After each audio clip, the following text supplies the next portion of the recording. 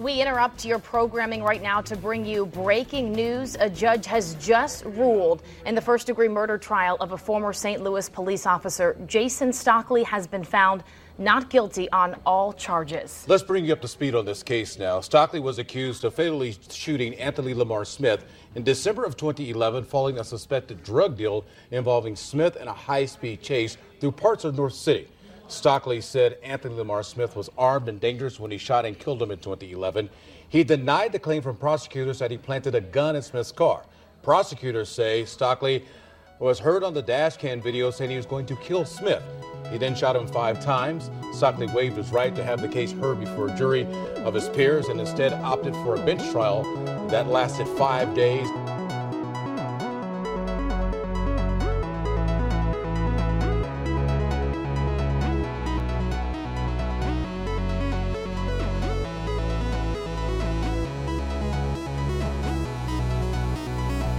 You're listening to The Devil's Advocate, where we talk about news and current events. I'm your host, Brandon Condit. And I'm also your host, Mitchell Hernandez. Our goal at The Devil's Advocate is to provoke thought by introducing viewpoints and information that isn't readily available in the mainstream media. It's in truth a conversation where an independent liberal, like myself, and an independent conservative, like myself, can share different viewpoints without the typical disdain for one another we see all too often in politics. So with that, let's get started. What's up, everybody? I just wanted to jump in real quick to give a little bit of an explanation for the title of the episode and whatnot. So obviously the big story for us being in St. Louis is the Jason Stockley verdict and the protests and the unrest in St. Louis as a result thereof. So when we shot this this next segment that you're about to hear, it was a couple days after the verdict was out and protests had started. We hadn't actually gone down to view one of the protests in person. If you've been following us on Facebook and Twitter, you know that since we recorded the episode, we have gone down and we got some decent content and whatnot, and interview and not only did we go down there, but there are things in the segment that you're about to hear that we didn't go into. So this is going to be part 1 of the Jason Stockley verdict and the St. Louis protests, and you can expect next week to get our conclusion. After having been at one of the protests and talking to a few people and you know, there are other aspects of this story that we don't really go deep into, and we would like to do that next week. So with all that being said, here is part 1 of the Jason Stockley verdict. Thanks. Stand up like that! Our underwear tips! What do we do? Stand up like that! What do we do? Stand up like that! What do we do? Stand up like that! Stand up like that! What do we do? Stand up like that! What do we do? Stand up like that! No peace! No justice! No peace! No justice! No peace! No justice! No peace! I said no justice! No peace! I said no justice! No peace! No justice! No peace! All right, and we are back for episode 28. Obviously, we got some big stories this week. First off, we'll mention that Frank is back with us this week. Yeah. And charm. Let's see, we've got a few things on the docket for today. The big story, obviously, being the Jason Stockley verdict out of our hometown, St. Louis. Right. So we'll go into a timeline on that. We've got a couple other stories that we wanted to touch on earlier in the week before this verdict came out, and then we'll at the end, I think we'll kind of go into an awesome little personal story, and I can explain to you all how Brandon's too much of a heathen to participate in community activities. So But we'll get into that later. So right now we'll start off with the Jason Stockley verdict. Obviously, Not guilty. If you have been watching the news, if you're in St. Louis, it's all over the local news. If you're not, it's been quite a bit on the national. It's been on the national news quite a bit, because there are more protests in St. Louis this weekend, and that comes off of this court case where I guess the story is that Jason Stockley was a police officer in 2011, was chasing Anthony Lamar Smith, who they suspected of being involved in a drug deal, and that this resulted in a high-speed chase. And at the end of it, Jason Stockley killed Anthony Lamar Smith. Where the controversy comes into this story is that on the dash cam video, Jason Stockley, the officer, was heard saying, "I'm going to kill this motherfucker." And then he did. So there's that. You probably shouldn't say. There is also accusations that he planted a gun in Anthony Lamar Smith's vehicle. And that seems to be backed up by some video evidence, or at least that's where the claim comes from. Yeah, he pretty much has his back to camera for the. You don't see anything conclusive, right. But it's heavily implied. Well, the big thing with that is that the gun didn't have any of the victims' DNA on it. It only had his DNA on it, and also because he had personal weapons in his vehicle. He had an AK-47. And then another handgun, right? I believe so. I thought someone had once said that it was a handheld automatic. I don't know. Maybe that's not right. Well, I don't know if I'd read that or maybe heard. The AK-47. Yeah, the AK-47 being it. So, real quick, I'll go into the timeline just to kind of give everybody all the details as we have them. And then we can kind of debate each little piece. So, so here's pretty much the story. St. Louis judge ruled Friday that former St. Louis police officer Jason Stockley is not guilty in the 2011 death of Anthony Lamar Smith. A timeline of events leading up to the ruling. December 20th, 2011, Stockley and his partner see what appears to be a drug transaction on the parking lot of a fast food restaurant. As they seek to corner Smith, he drives away and Stockley fires several shots at his car. Defense attorney Neil Bruntrager said the officers were nearly run over. I actually didn't know that detail. No, I didn't either. A 2-minute chase begins. Police dash cam video captures Stockley saying, "I'm going to kill this motherfucker. Don't you know it?" in the midst of the chase. As Smith's car slows, Stockley tells Officer Brian, Bianchi, "Hit him right now," and Bianchi slams the police SUV into Smith's car. Stockley emerges from the SUV and fires 5 shots into Smith's car, killing him. Bruntrager said that Stockley fired only when Smith refused commands to put his hands up and reached along the seat toward an area where a gun was found. But prosecutors said Stockley planted a gun, and as Mitch had said, testing found Stockley's DNA on the gun, but not Smith's. In December 2011, the then police chief Dan Isom requested an FBI investigation. Stockley is placed on desk duty. In February of 2012, a wrongful death suit is filed on behalf of Smith's younger daughter, Autumn Smith. In June of 2012, St. Louis Circuit Attorney Jennifer Joyce offers to meet with U.S. Attorney Richard Callahan, and both agree there isn't sufficient evidence to prosecute Stockley.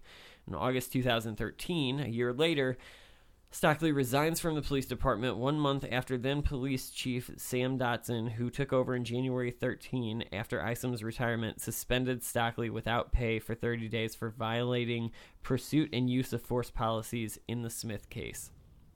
1 month later, in September of 2013, Stockley, now living in Houston, takes a job as a project manager for T.H. Hill Associates. According to his online resume, he leaves the company in January of 2016. In December, the timeline kind of jumps a little bit, obviously. So a couple months after that, after moving to Houston, in December of 2013, the St. Louis Board of Police Commissioners reaches a $900,000 settlement ending the lawsuit filed on behalf of Smith's daughter, which to me, if you just look at that point, is almost an admittance of something happening that's not like it's kind of standard procedure in order to prevent further litigation, right? And to me, I don't go down that road just because we see that happen with politicians all the time. If they're being investigated, they must have done something wrong. Yeah, and they say like, listen, this just pay it off. It does more. You do have to keep in mind, like sometimes, I guess sometimes fair. it's not the case. So now we're gonna insert, I guess, ABC is going to insert the Ferguson thing, and I think it's good to know that right after a few months after this happens is when Ferguson happens. Yeah, because these protests now aren't just about Smith; they're about everything shooting. Yeah. So on August 9th, 2014, Michael Brown is fatally shot by police officer Darren Wilson in the St. Louis suburb of Ferguson. The killing of the black unarmed 18-year-old by a white officer and the November 2014 grand jury decision not to indict Wilson sets off sometimes violent unrest and leads to scrutiny of the police department. That seems like a pretty nice way of dusting that one. Little up. understatement. Every now and again, someone got attacked. No, every now and again, stores and gas stations get burned down. Right. Yeah, right.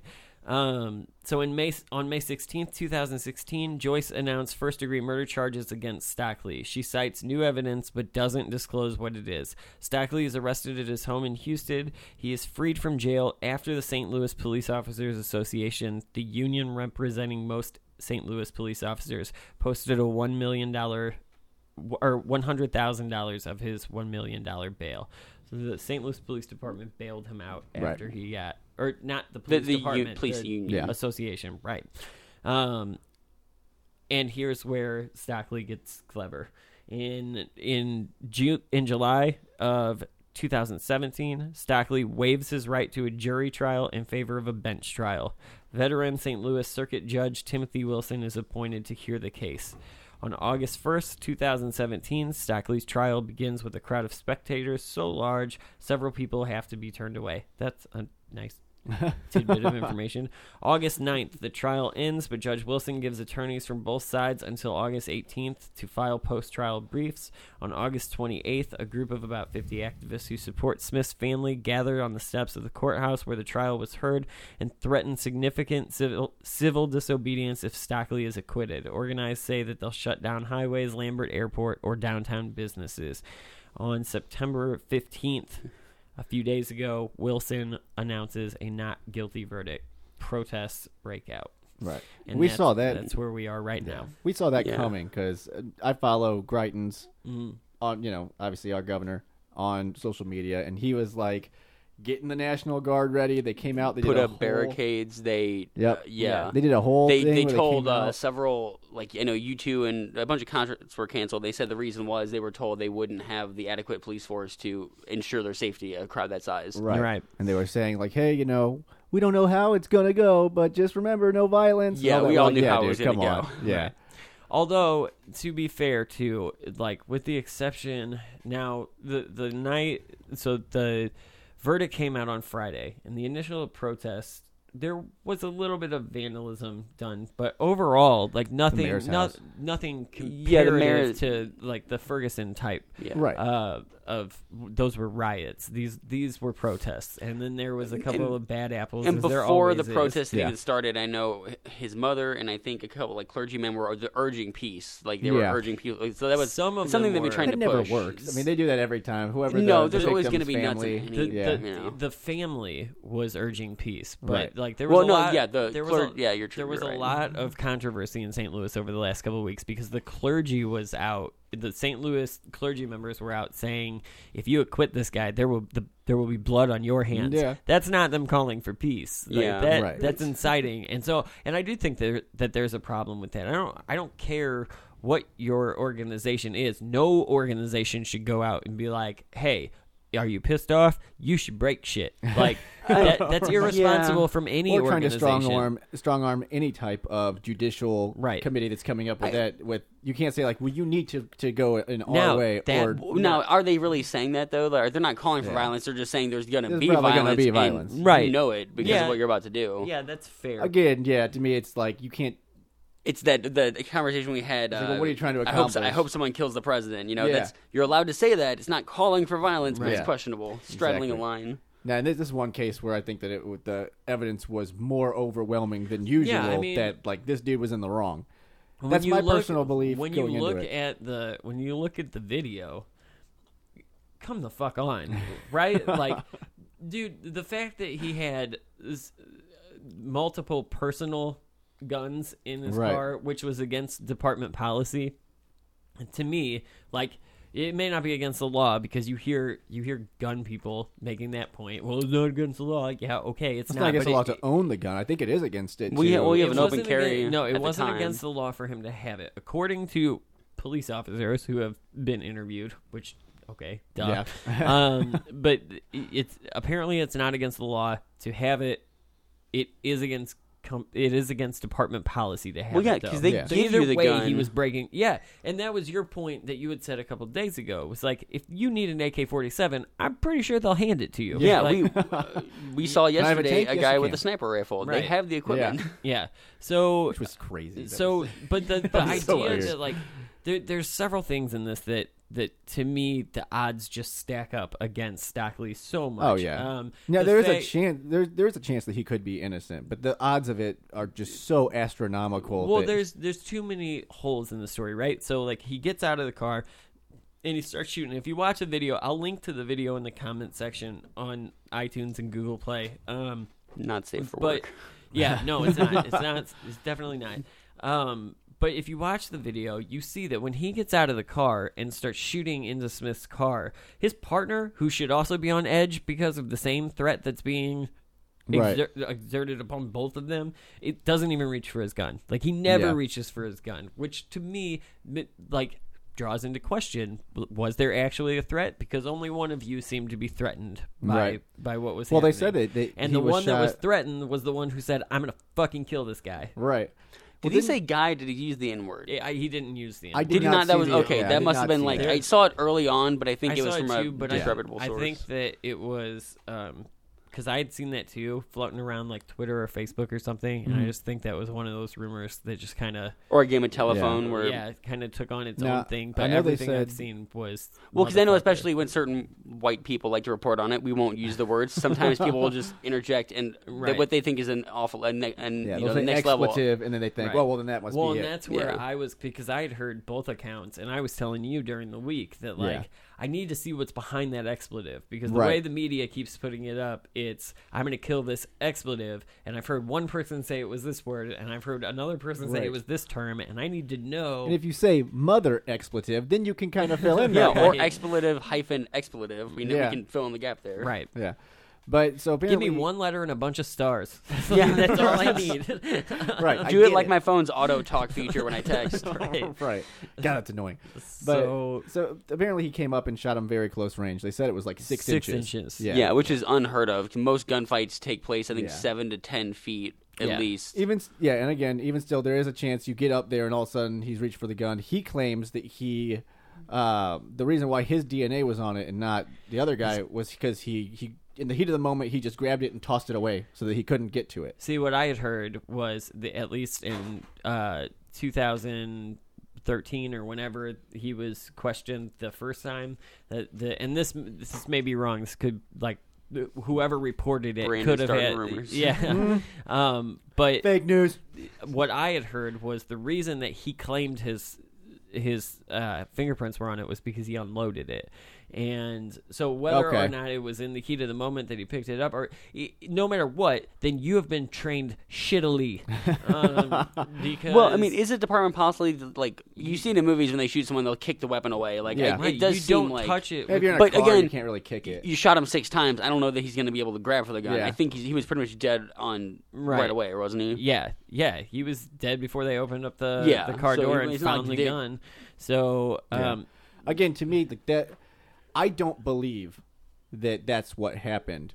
But I'm not going to say that couldn't have No, happened. Because I in the heat of, like, in in my the heat gut, of the moment, I would do that. I would probably grab the gun and be like, no, screw this, get out of here. Right. But I don't believe that this guy did that. I think that he went the other route. Right. So, but I have seen some reports where they're like, no, that couldn't have happened. And it could. The other problem, too, that I have with it is immediately after Smith is shot dead, Stockley walks back to his patrol car and starts rummaging through a duffel bag. Yeah. Then he goes back to the car. Then he pulls out a gun. Whoa. With only his handprints on it. And he claimed he not was getting a medical, like the emergency kit they get, but I don't think there was any, like, evidence of him doing anything to Stockley. Yeah. Or to Smith, rather. No, no, not Well, you're at all. supposed to handcuff them. That's the standard procedure. Even if you've as soon as you've shot them, they still are supposed to be handcuffed. That's why you always see them handcuffing the dead people after they're done. That's just what they're supposed to do, or what the first thing they do. So I don't know if he did that or if he went right back to the duffel bag. I mean, I don't know, from a gut feeling, it looked an awful lot like someone rummaging in their mind for a way out of this and planting a gun. Right. Yeah. And now I have to bring it up, even though like it is nothing more than a conspiracy theory, but it just because of the way that I see this playing out, or that I feel like the way everything looks.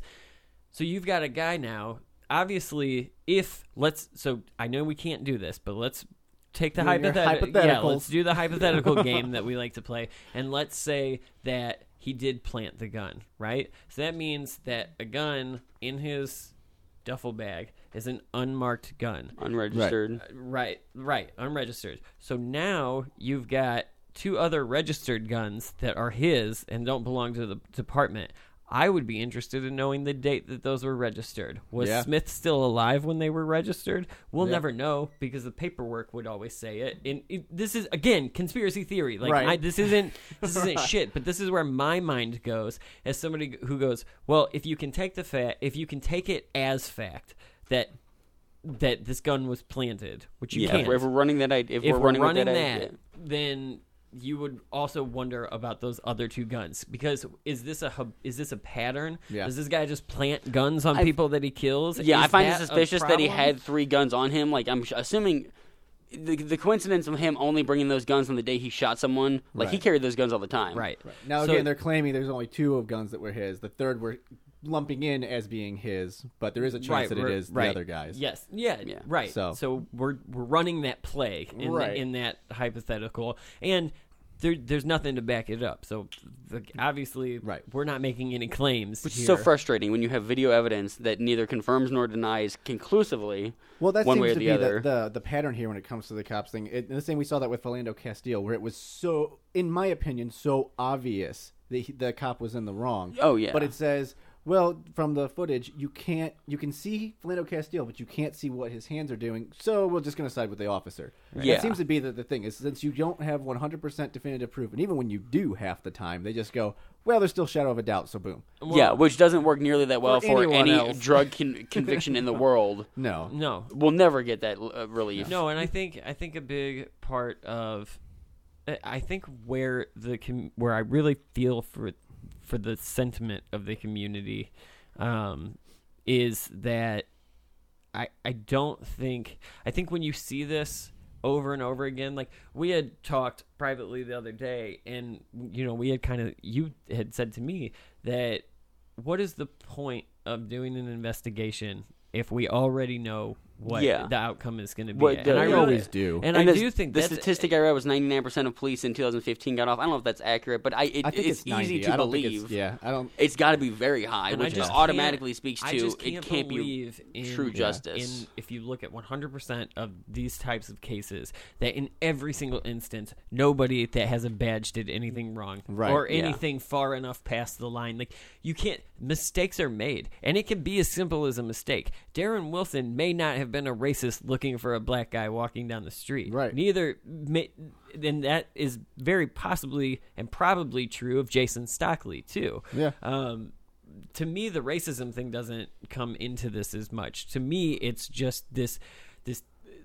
epidemic, it feels like, of police killing young black guys, and Yeah. then the judicial system. Yeah, and people in general. And, 'Cause yeah, like I and said, St. they Louis kill- is particularly bad because we have one of the Oh, yeah. highest And murder you rates, cannot tell if me- not the highest. You cannot tell me. There's a lot of crime in St. Louis.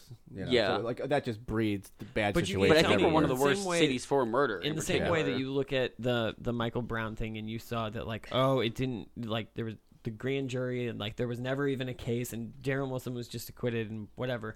And then you flash forward to this, and you see what appears to be a city cop waiving his right to a trial to have a city judge decide his fate, knowing And that isn't he he would retiring? knowing that he would never send him to a city jail with the people that he arrested. No. And yeah, this was his last No, I can't case. imagine Yeah. cops get an easy treatment in jail That anyway. looks pretty fucked up to me. Yeah, it just does. So, you know, I now on the same respect, like you understand the frustration, you understand the anger, and from my perspective, it's hard for me to go stop breaking windows. That's what I believe, but I understand why you're pissed. Like, Yeah. how many times, how many people don't get held accountable, and you just sit back and go, Yeah. well, Especially when you hold that very same community accountable for minor drug And infractions right. or jaywalking. Well, that's what you know. hear all the time. It's like, oh, don't break the law. It's like, fuck you. You speed. Yeah, Everyone does it. who Like, hasn't seen a cop not using a turn signal well, and or here's speeding? an idea that Oh, it's fine though. Here's an idea that popped into my head. Who is police the last night? So you hear from the people from avid police supporters, and when I say that, I mean the police will just can, support Yeah, them. the police can do no wrong. Police supporters, Right. those guys. They put They their have a life tough on the job. line. Yeah. Those guys will tell you, well, the community just doesn't respect the police. Damn And what I would say to that is that is probably true. There's a reason for that. Yeah, there but is. I would go Because a they step don't respect further. the community. I would. Right. That's the step I would go. Is that it's a mutual thing, And it's a chicken and the egg. We don't know who Right. did what first, but I know there's always been police brutality. I don't think. Yeah. I think a lot of police officers don't like the community that they're serving, and I think that's.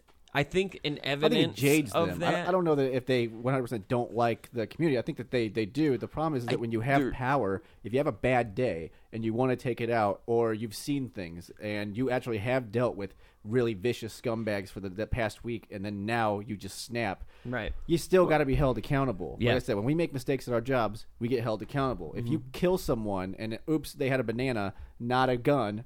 That's a literal case, Right. and, Yeah. and you go, "Oh, well, I feared for my life." No, that you shouldn't be able to do that. If you Right. mess up and someone dies, you should be held accountable And I think- regardless. But I think the thing we need to demand here is a change to protocol on how they're trained to deal with they people. only get like 6 months of training anyway. Yeah, they're not trained on de-escalation. They're Right, you trained gotta- as if they're soldiers, and then you have a soldier's mentality. And Yeah. you know, if I give you a hammer, every problem is a You need more training to be a hairdresser than a Nail. police officer. It doesn't make any damn sense. yeah. Right. But it's the way it is. Yeah. And it seems to attract a certain type of person, someone who Yeah. like craves power. You don't get into it if you're really big into Well, not when you Well, I think know. that- problems. Not when you Well, know that on the other side of the application is a license to kill anybody you don't fucking like. Yeah. Because Well, I think you that were you're- scared. Yeah, I think that you're projecting a very nefarious type of personality onto every cop that I don't want to do. I think that but I think it's I the will. training. It's the way they're taught Yeah. to see the world, and it should be different. They should be taught de-escalation of situations. You know. Well, and again, they are taught that. It just depends on do they do it every time, and Yeah. they don't. And whenever they don't do it every And then time, I think it becomes a very much an us versus them mentality. yeah, I think too that there's I think that you're right. I think all of that plays into it, and the way that their job is gone and the people that they've interacted with. But I also think too that if you pull somebody over for not signaling, I feel like a lot of police officers have this. You've done something wrong. I have to figure out what it is. Right. So you didn't signal. Where's the heroin? What?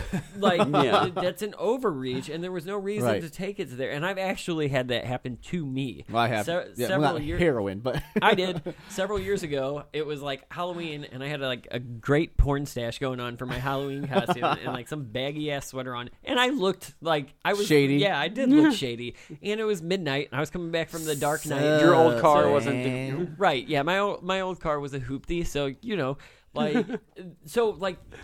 but I was profiled based on that. I turned into my dad's neighborhood to drop off my brothers who were young at the time, and this cop had his lights on before he was. And the first thing he said was First of all, he lied. My My tag- crowds are the biggest ever. Let me see your license. my tags were not expired, which is why I did not get a ticket for that at the end of this scenario. But like he pulled me over. He didn't know why he pulled me over, and it was November 2nd. And my plates had to be renewed at the end of the month, and he was like. He was like, your tags are expired. They expire on November 1st. I was like, no, they don't. They expire on the 30th. He was like, where's the heroin? What? Whoa. Like, and I think we've all had. I think he was just jonesing. He just wanted it fixed. Give it to me. yeah. Come on. If I make enough outrageous claims, someone will admit to something. Right. Right. And back two ways then, this is gonna go. I was younger, and I was more of a fucking a self-righteous freedom fighter. Right. I was like, no, I won't tell you anything. You have no reason to be here. Lawyer. It's like 5 cops later, and like, I have rights. and I was fine. Like 5 cops later, and an hour and a half, and they were like, "Dude, just go home." So, like, I did make this worse. So like, I get it, but like, Right. there was no reason for that to be the start of our conversation at Right. all.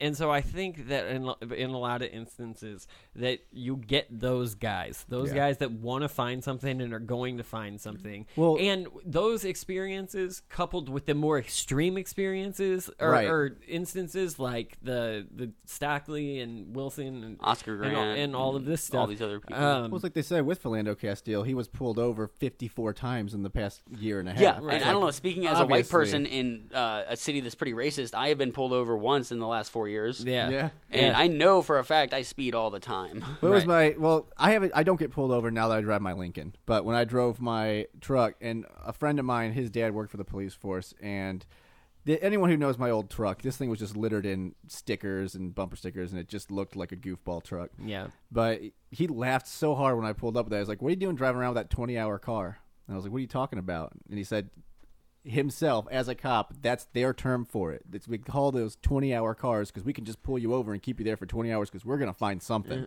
So, like, I knew that going into it. Right. And sure enough, I used to get pulled over constantly. Now that I drive the Lincoln, not so much. Yeah, And when I do, purposely don't put bumper stickers because I just don't want to cause. You're going to Yeah. anger somebody. But Not I like- but again, that goes into profiling the poor. People Right. that have poorer cars, they say, Yeah. "Oh, let's pull that guy I over think so we can get them." So to bring it full circle, I think that when you take those experiences and then you couple them with these big stories where nobody is ever held accountable, it makes sense why the community doesn't have a lot of respect for Yeah. the police, because the police don't have a lot of respect for the community. And most people that I talk to that are not older, like everyone that seems to be like 40 plus, is like, "I love the cops," and they are all white. Yeah, and, right.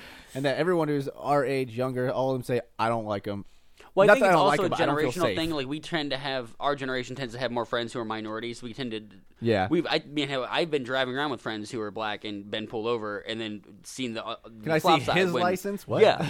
Right. Like, But Yeah. then I've been pulled over with Yeah. my white brother, and they treat us much differently. yeah.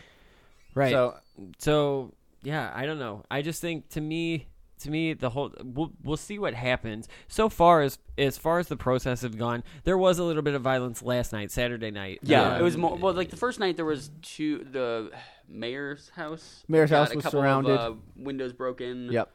Pepper sprayed came from the police. A couple police officers, I think 10, ended up going to the hospital. Nothing serious though. I there heard one was a jaw. There was a couple of more serious injuries. Yeah. There was nothing was life threatening. No one was shot, I believe. No. There was a think they were throwing stuff. possible broken jaw, and then I think a dislocated shoulder too. So obviously, that's not good. That sucks if that's you. Yeah, and nobody's condoning that. No, Nobody's no. condoning violence Yeah. against the community or against the So- police. It just you have to understand from an outsider's perspective. If you're not listening This to is- this in St. Louis, if you're not listening to this in a community where this has happened, you have to understand Yeah. where these people are coming from. This shit happens Here's- all the Well, time. and what's Here's weird my is how problem with that. self-contained it is. Yeah. That we live. I mean, personally, I live in a community that's not far away from this, maybe 20 minutes, Yeah. but it's a world different away in the amount people earn. Yeah. It's upper, lower class, lower, upper, middle class. Yeah. I don't know where exactly, but Well, especially St. Louis, like I said, there's literal pop- streets where it's like, this is the poor street, this is yeah, the rich Yeah. street. it's the And- wrong side of the tracks. Yeah, you're always laid going to get out. that. My problem with that, because I keep hearing that sort of argument where they say you have to understand where the protesters are coming from. Where I disagree with that is that when I look at the protesters, I may understand it. I may know this is the reason behind it. But the fact that they're breaking things and doing stuff is so destructive to their into cause. Yo, Even though yeah, I agree with absolutely it. is. and people It that don't have absolutely is. anything to do. We multiple restaurants along Del Mar, windows smashed. None of those people have anything to do with it. They're not police officers. These people don't have the, I guess, bravery to march up to the courthouse or somewhere where they're well defending it with the National Guard because they have huge weapons. Which is why we saw them at the mall yesterday, because they thought, well, if downtown's blockaded, we'll go somewhere where they don't have it. Yeah, which was an insane showing. I just want to point out and thank Jim for his comment. Jim said that, pointed out that shooting at a fleeing car is very irresponsible. Like, you've got that's bystanders, and obviously Exactly. I'm jumping back into the Stockley thing because I saw the comment there. But he makes a good point. Life's not a cop show, so don't fucking shoot at a fleeing car. That's a very good point. I do want to, and as much as I hate when people blame media, part of me thinks that because the CSI shows always show the same type of person as the suspect, the cop acting as this Clint Eastwood, Dirty Harry, and getting away with it. Yeah. I mean, cop shows constantly show the cops breaking protocol. Right. And it's become embedded in us. Yeah. In the way that every jury wants to know where the microfibers are now, because they don't understand how DNA works. My problem is that you need to do it in the right way. So I might be sympathetic to the protesters, but I can't say that what they're doing is good. What's unfortunate too for the people on Del Mar who had their shit broken, their windows broken last night. Which, if you were watching on, I'm sure people in Del Mar agree with the protesters. Oh they're yeah, super it's very liberal. Yeah, they're super most liberal, hipster. and they might be changing their opinions. And there's now. a lot of ethnic places that are like owned. There's a lot of. If you were and the hookah bar got busted up, which they did nothing to. That's almost kind of racist. If you were watching the feed that if you were following us on Facebook last night and Twitter, I kept posting the feed from local news. So, and every time it went off, I would try to find a new feed so that I could keep that going as long as I had access to it last night, so that people could see what was happening on Del Mar. And what was crazy was the amount of time it took to smash up the windows in the loop. Everything, it was almost over. Like, everything was gone. There was like 15 people left, and somebody picked up a trash can then just like ran down the side of the road, smashing windows. And part of it, I hate the headlines have been protest turned violent, and which is kind of misleading. 90% of the protesters were peaceful. They came, they protested, they went home, and it was just that the rowdy people at the end who wanted to stay. There was 1,000 people down there last night, and their organizer at 10 o'clock said, "Okay, go home," and they all did. And 20 people stayed behind. A few of them just to film everything that was going on. And then by the end of the night, by the time that the window smashing started and the violence actually started, there was about, at least from what I could see, it only seemed like 10 people left. There was a big line of cops. There was a bunch of people standing off to the side. Some of them, I think, were from the local businesses, the restaurants and bars, that the police weren't allowing them to get back to their cars because there was a standoff between, 5 to 10 protesters and then a line of cops and then a bunch of people that were either standing off filming it on their phone or, they couldn't get back to their car, so they had to stop and stand on the sidewalk. But all of that destruction was created by 1% of the people that showed up last night. Yeah, again, the bigger problem also is that there's people who are sympathetic to that and saying, well, that's what we have to do. Right. And you don't. What are the movements that worked? Gandhi, peaceful protest and all that. You look back to Martin Luther King. The reason that they worked was because they brought sympathy in. Yeah. They allowed people they addressed the problem. And that's what I hear a lot is when Black Lives Matter blocks a road and does this, they're creating... well, think about even a more recent example than that. It's negative attention, though. The more recent example of that is the whole gay rights movement. You didn't see a bunch of... 10 years ago, when things were still progressing... When Shepard was murdered and, Right. You didn't see a flip of that, of them going out and murdering straight Elton people. John wasn't out there going, break windows and burn buildings. Until we get it. You've got to bring people... and there's a right way to do it and there's a wrong way to do it. When you block a road, we're bringing attention, negative attention. What you have Everyone's to do is disagreeing with you. You want people to agree with you. You have to see, with the 60s civil rights movement, you have to see the cops spraying them with water hoses, with them sitting peacefully. You have to see, this is what we're mad about. Right. And now people the cops... especially a lot of white people aren't seeing it because they've never seen it because they're not black, they don't believe it happens. Right. And the police officers they encounter are friendly because, if you police a friendly neighborhood, you don't have problems, typically. Well, we can all agree on how prevalent or disagree on how prevalent it is and all of that, but there seems to be those two extremes where the young people that I talk to are just like, no, it's happening every day, all the time, every cop is racist, which isn't true. And then you have the older white people that are just like, the cops are here to protect us, and everyone who gets hurt by them just deserved it. And it's like, no, dude. Because you're old and white. So I thought Bernie Sanders made you old and Republican. Right. What happened? Yeah, I don't know. But yeah, I don't know. We'll obviously this is a story that hits very close to home for us. It's I don't see it being over. No, we've seen this multiple times here in St. Louis. I believe, if I'm not mistaken, I think our city can take credit for Black Lives Matter because. Right. But again, have they? It's been 3 years. What have you accomplished? We blocked a lot of roads. Everyone hates you. Like they say, well, the movement is growing. Well, yeah. Not everybody hates them because a lot of them are out in the fucking streets with them. Yeah, but so. still, I still sympathize with them. I cannot. I do. I just cannot at all. I do. Like I said, do. I gave them a chance. I agree with what they're trying to do, but I can't agree with it's any the of same the way tactics. I support the spirit of Antifa. You're fighting fascism. Sounds wonderful. See, I might disagree on your tactics. I draw the line a I little will not bit support Antifa on at all. Antifa. I I don't. don't support them. I support their But I Even support that initial. because I know as a conservative, I get called a fascist constantly. Well, that's because you are a It's like, fascist. well, Why it's a you fascist, so let's just beat him up. And it's like, no, you can't. So I think that the amount of fascists that they've probably actually fought against is like 0.03%. Right. Like the majority are just people that disagree with Well, them and they're just beating them up. what's funny too is that like they're fighting fascism with not a lot of fascism in a lot of places. Right. That's probably the only fascist they've really fought is when they mistake their own guys for a Right. fascist and then beat Ben themselves up. Shapiro's here. Let's not let him talk. Like that's some dumb, like But that's Shapiro doesn't say fascistic. anything crazy. Like he's not a Milo Yiannopoulos. You can disagree with him, Yeah. but he's coming from a point of like, this is what I believe, and I'll tell you why. Right. You know. So I don't know. I wouldn't go so far, but I think that as far as this story goes, we're gonna stick with it. We're gonna keep updating. Yeah, it just blows my mind that no maybe get on one, down there. all of these protesters for all these years can't think of anything constructive to do. Like, Well, because sadly, the only constructive thing is the protest, and it's not an instant. it's not even constructive. It's like, not. I mean, it is. If this amount of people showed up every day and shutting down the businesses, Yeah. After a month, we would start to see change. After I a don't think year, we'll Yeah, see- and after we haven't even gotten into that. And we can kind of wrap up this segment with that little point. But the economic toll that this has taken on St. Louis, been significant. it's not hurting the Yeah. cops though.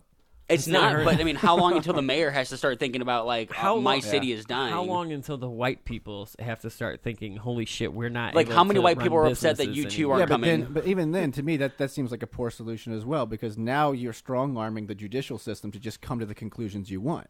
Maybe that's not the case. Maybe this guy, the Stockley guy, is innocent. I don't think so. Okay, but I think, what if he is? Yeah, but I'm thinking that this is on a bigger level than Jason Stockley. Like, what you need to do is strong arm the judicial system into holding police accountable for their actions. What you That's ultimately what need we to do is you just- need to that's make like- them too scared to let these guys off because they know what's going to come. I don't want to make anyone too scared. I want the police to be able to hold themselves accountable. So the judicial system doesn't have much to do with it, except for in this case. But they you'll never do. have the police hold themselves accountable. You need an independent. You've gotta find a way You to- need an independent agency on every Right. single one. And of we these. have one in internal affairs, but they're not. Yeah. As we've seen, they're not successful. They're gotta either find too a way corrupt to- or they're too nice or they're Right. too lenient. Yeah. Because Debbie Wasserman Schultz can work for the DNC and then be let go and then wind up on Hillary Clinton's campaign in 24 hours. That's what the police are doing. Right, The police are the police take You've care gotta of find their a way own. to. It's a but brotherhood. again, It's you've a gotta find a brotherhood, way it where is. the protest affects that. The problem is that they're not. They're saying, "Well, we're But just then hurting everyone what- economically." Is there anything you can do that would hurt the police that is There probably that's is. lawful? Stop Well, being tickets. Yeah. I mean, they have all the power. We have no power. That's Yeah. kind of what they're protesting about. You Is that we gotta- have no repercussions. Well, I think the when best they way treat to us do badly. it is you have to protest at the police stations peacefully. I think that you don't attack the cities and the economic areas and things like that. You need to work to bolster up the economic areas. You also have to Maybe- sign petitions that say we're going to take more tax dollars away from the cops. Yeah. And do that. Yeah. That's Target the some of way these to do it. laws Yeah, that like that's actually that's a good platform. Get the people behind that, not just let's just block a road. Yeah, because I mean I do think that that's a good point because when you do the whole U2 and Ed Sheeran are canceling concerts. You're costing the city millions of dollars in Take revenue. that. All of the people that already don't understand your cause are going, well, now you're just out here costing money. If anything's going to turn white girls against the Black Lives Matter, it's canceling Ed Sheeran's concert. I know. I hate this now. Yeah, so again, you've got to hit. If you want to see the cops be held accountable, you've got to find a way to do that.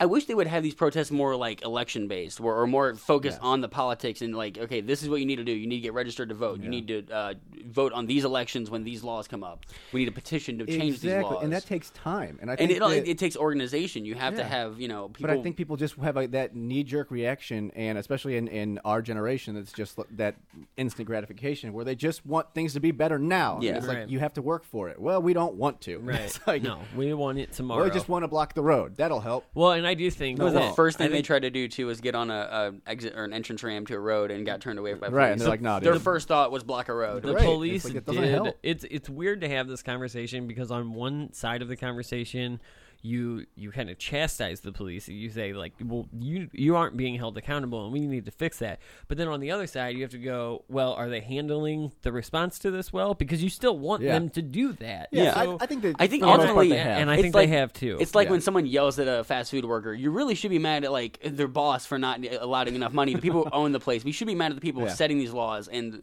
letting this go on and not fixing it. Because the police are they're told they have a job and they're told to do it, and they think they're serving this oath they took. Right. You got to remember that we get to vote on this constantly. Every single election, there is some sort of measure. So low in non-presidential elections. There's always a measure saying, "Hey, do you want to fund the police more?" I always vote no because I don't like where the tax dollars are going. Yeah, although I think it's the same thing with schools. Though, if you take away money, it's just going to become worse. I fear at least. Yeah. I think, but you do have to change some regulation. Yeah, because they're still going to use that money for new guns. They're just going to skimp on training. Yeah, right. But that's the way I feel like the military budget can be cut, and we can cut redundancies and not lose safety while still saving money. I think there's too much oversight. There's too much waste that needs to be addressed. Yeah, there is. And again, when the police can, investigate themselves and whatnot, first you got to stop that. Then you got to hit them where it hurts. It's got to be the tax revenue. It's got to be voting. We have power. We don't use it. Yeah. We say that the cops have all the power, but it's really not true. Yeah, we need it. We need put collectively we have power. When that's the problem. When you protest illegally, so you block a road, you have just given them all the power because now they clearly do have power over you. You're breaking the law. That's their job, is to enforce the law. We just need to change the laws. Yeah. Yeah, no, I don't disagree with you. So obviously we'll keep you up to date on this story. I have a feeling we'll be talking about it more, and I have a feeling we'll be doing more stuff on Facebook with it too. So as I said in my update last night on Facebook, I will keep a feed anytime that there's a feed to this story. Anytime I got people on the street that are streaming it live on YouTube, or anytime I see like a news organization streaming it, I will keep this. Yeah, these we may try to get down there in the next couple nights. Depends on we really don't want to get down to something violent. But we have to. We'll work out logistics and scheduling and whatnot. But yeah, I think that'll wrap this one up for at least right now. Hopefully, it doesn't get worse. Right.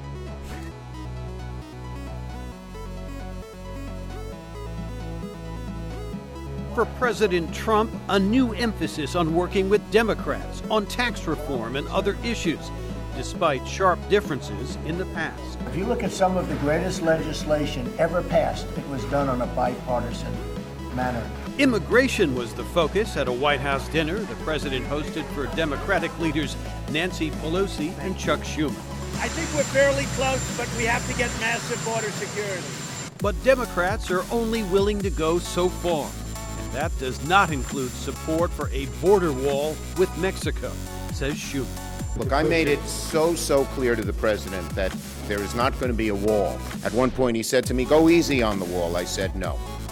Many Republicans oppose the president's outreach to Democrats, which began with an agreement last week to put off fights over the budget and raising the debt ceiling.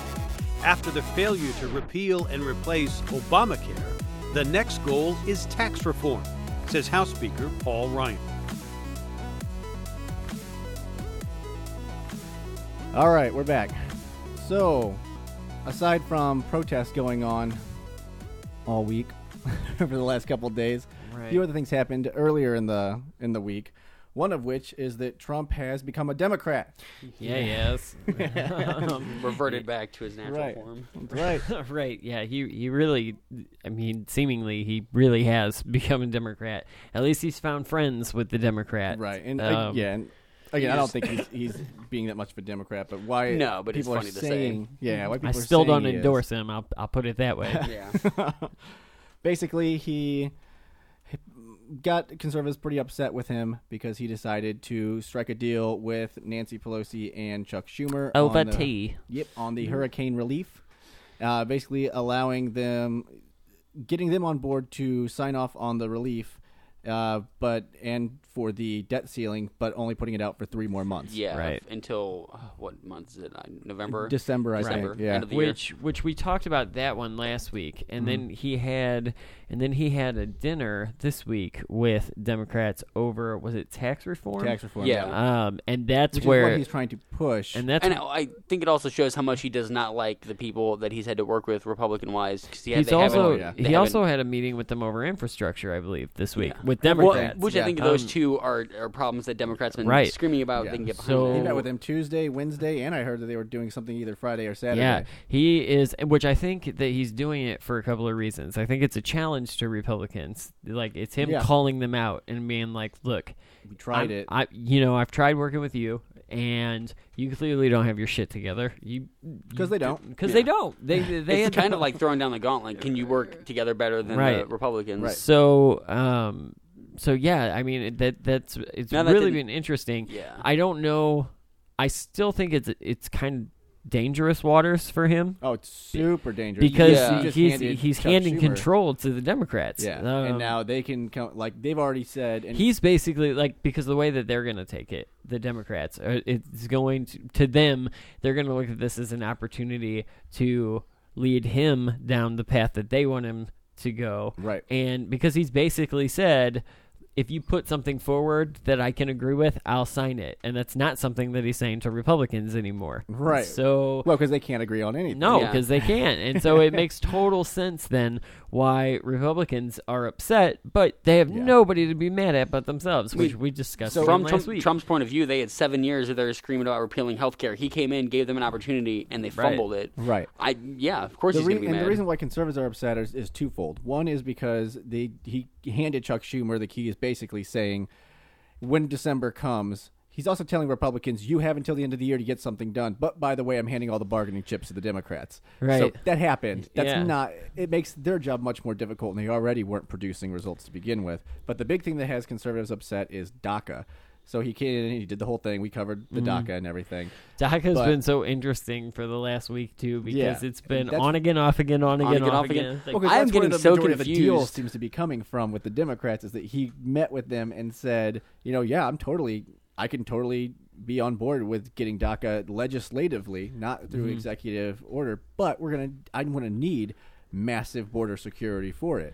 It's really the first time I've seen Trump making a deal while he was president. However, what's interesting too, though, is a big deal at least. Yeah, and one that seems like he could be successful. He's kind of gotten. Here's why this has gotten confusing, because when I say it's been on again, off again, like in one sentence he's like, "All right, we're rescinding DACA," and like so it appears anyway that like DACA is going away, and then 2 days later, he's like, but I mean, Congress is going to fix it. So, now it appears that DACA is not going away. Wait a minute. Hold on. Then he works with Democrats, and Democrats come out and say, oh, we had a really good talk. We're going to get DACA done, blah, blah, blah, blah. So it looks like DACA is not going away. And then he comes out the next day and goes, because they said, when Nancy Pelosi and Chuck Schumer came out, they said, we're going to get DACA done. Don't worry about DACA. And we're not funding the wall. And then he came out 24 hours later and was like, no, they're definitely funding the wall. Like, what is happening? No, the interview I saw with him was he basically said they're not funding the wall. Like he kept saying, the wall will come later. The wall is not going to be in any of these talks, but we're still pushing the wall. The wall will happen. The wall won't happen. Now the big narrative with Donald Trump is we're renovating the wall. So we're still building it. We're just building up the parts that are already there, right? Which is a bullshit excuse to. Oh yeah. Again, I'm did you not know that there's dry wood there? Like we're fixing that. We're touching it up. Right. Termites are a big deal. Right. Illegal Putting termites. some whitewash on that. So that's the big, and that's what's got conservatives. And this is where because constantly I bring up whenever people say, oh, well, the mainstream media is reporting that this is happening. And I say, yeah, but listen to the people. People don't give a shit about this. This is another thing where all the conservative media is saying, we're done with Trump over DACA. We're burning our MAGA hats and all that. But then if you look at people who are interviewed, they're like, no, I don't care. Yeah, I don't know, though, if those people, I think you have to look at where people are being interviewed, because I would bet if you asked, like, Southwestern Republicans how they feel about potential amnesty, which is how this is going to be billed. That's how they do. It's not amnesty. That's how it's going to be billed, and that's what, how they say it. That's but what again, people that don't know things that Right. listen to the media are going to think. Teabaggers are going to call it amnesty. Right. So what I'm saying is there's a lot of them in the South, and when you I do think people that are affected on a like in real life in their lives by illegal immigration, people that actually have people like coming through their neighborhoods from the border, those types of people are going to look at anything that can be billed as amnesty as a as not living up to your campaign But that's why I promises. think it was so important, the timing. Like, while he's working with Democrats, he also sends out a tweet, criticizing the terrorist attack in London before we even have any concrete proof of it being Islamic. But he just goes ahead and assigns that blame because it backs up his immigration, what he wants to change about immigration. How I feel about that is that you pretty much know at that point. It's not like this is a random thing that's happening in London. Like, whenever someone blows something up, you can probably assume that it's this. And they always get mad at him for rightly always saying that this is what it is. Yeah, but it's a dangerous like thing police... it's a dangerous thing to assume things too, because you can assume that a Christian church that gets shot up is an Islamist terrorist too. If you want to be wrong, it could also be a crazy fucking right wing guy shooting black people in South Carolina. By that logic, cops could say black people commit more crimes, statistically. Yeah. But we know that's not the case. It's not because of something inherently wrong. It's because of the law stacked against them. This sucks because the problem is with this, it has all been terrorist. Yeah, I mean, they'll accept the Quebec guy, right? Yeah, it wasn't Islamic in any way. That's on North America, and when we're looking at Europe, it typically is. Well, but then you look in America, at least, mostly domestic. The guy who ran through the crowd wasn't affiliated with any church, I don't think. At least from what I read, he's just a crazy white guy. Right, just a crazy dude. Right. Yeah. So that's what I'm saying. Assuming is a dangerous thing because you can assume. And Charlottesville is a good example of that. When that happened, like we all had to be really careful because those are running through a crowd is a tactic you could expect from either extreme. Well, and both sides did it. They said, no, it was a neo-Nazi. The other side, no, it was actually a protester. Right. And it ended up being a neo-Nazi. Of course it did. But I mean, Snopes had an article about this, about our Republicans, the right wing, more dangerous than the left wing. They statistically are. The two most dangerous groups are Islamic fanatics and Republican. The problem with that is they usually go by 10 years, which I have gone after you for using that metric. I just saw an article a couple days ago that only did. I want to say it was just 2015 and 16, and it showed that like 95% of like any type of terrorism, what would be labeled terrorism, was right-wing terrorism. It didn't take out... Well, if you add in history, you go back to the lynching, that was right-wing extremism. Right. Yeah, but that's not a problem we're dealing with now. Right. And that's why I don't like going back. Right, and I get that argument, but I'll send you the article. I'll try to find it early enough to link with to all it. the protests and all the beating there was up something with Antifa, that I saw. There was something I saw that showed just the last couple of years, because I get that. Like, that's fair. Yeah. If you go back 10 years ago, they didn't exist. You could be like, there's that whole argument of like, well, T-Rexes used to be a problem. But in 2017, they were exponentially a problem. Have you seen Jurassic World? They still are. They still are. So, but it does seem here's the thing, and you can bring up your point that we just talked about before we started recording, but the idea that could Democrats get behind if it turns out that Trump is more interested in getting something done and getting good press than actually which side he is side he's handing the keys to. Mm-hmm. Is it possible for the Democrats then, if he switches over and he just like fully embraces it, is it possible for him to get support from like the Democratic base? Maybe not. It'll never happen, but in a fantasy world, I don't think doubt he could. it. I really don't. I just don't see him ever settling down on his provocative. Here's the problem that I have with it. He's not being a Democrat. Like, whenever people sit there, and this is what I don't understand with the conservative outlets that are so upset with DACA, we have jobs numbers that came out and said there are 6 million available jobs in America. Right. You're talking about 800,000 with DACA. There's more than enough jobs. On top of that, if this is the pivotal to the deal where he gets massive border security, that's something that we want. And the rest of it's inconsequential because, again, we have the jobs to support the DACA people. And they've been here for a majority of their lives. Pose no threat. On top of that, illegal immigration is down 75% since Trump's done it. On top of that, he's used ICE to deport a lot of dangerous illegals. So it'll record over it, so we're good. Okay. But so to me, whenever they say, well, we don't like it, it's like he's doing he's getting Republican things done. But how much of that dislike is because Trump turning to them is because of their own failings. Yeah. It reflects on what they haven't been able to accomplish in 8 months. If you look back at what Trump said during the campaign and everything else, he's never said, I'm going to just do Republican things. I'm going to he actually claimed he would. He claimed that he was going to do bipartisanship. Deal. I mean, it took 8 months for him to try to strike a deal with Democrats, but I think that's how long he gave them enough chances to try it. Republicans kept failing. Yeah, and they were playing obstructionist as well. So now they've kind of said, if we can... So how do you think the voter holds the two sides accountable here? Do you think that I'm going to pose two scenarios here and we can debate them, I guess, in order or whatever. Right. But one, will Republican voters be dissatisfied enough with the fact that their party could not get their shit together to work with their president and vote them out, or will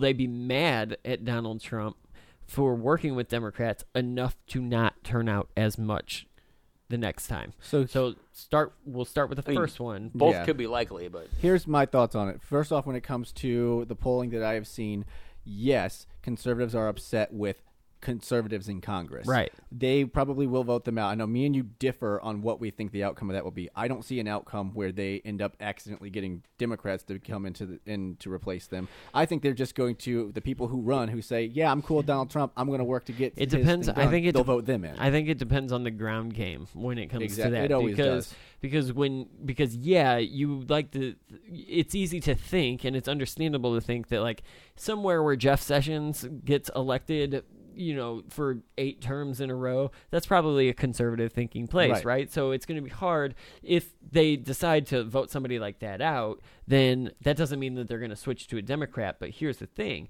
if Democrats have a good enough ground game and go, this is a weak candidate that they're running now, and they try to pull the thing that they tried to do in Georgia a couple months ago with like the 30-year-old kid, that like they could potentially, if not take those seats, they could make a run for those seats, which would help their future strategy. But you could say that. I mean, to me, it's still you have to win. So just being like, well, we got closer than ever, and no, that's fair. But if it is true, if they see vulnerabilities in the candidates that primary, and careful with that shaking, bro. Yeah, no. Camera down. My Italianness. You're gonna be slapping your shoe on the podium.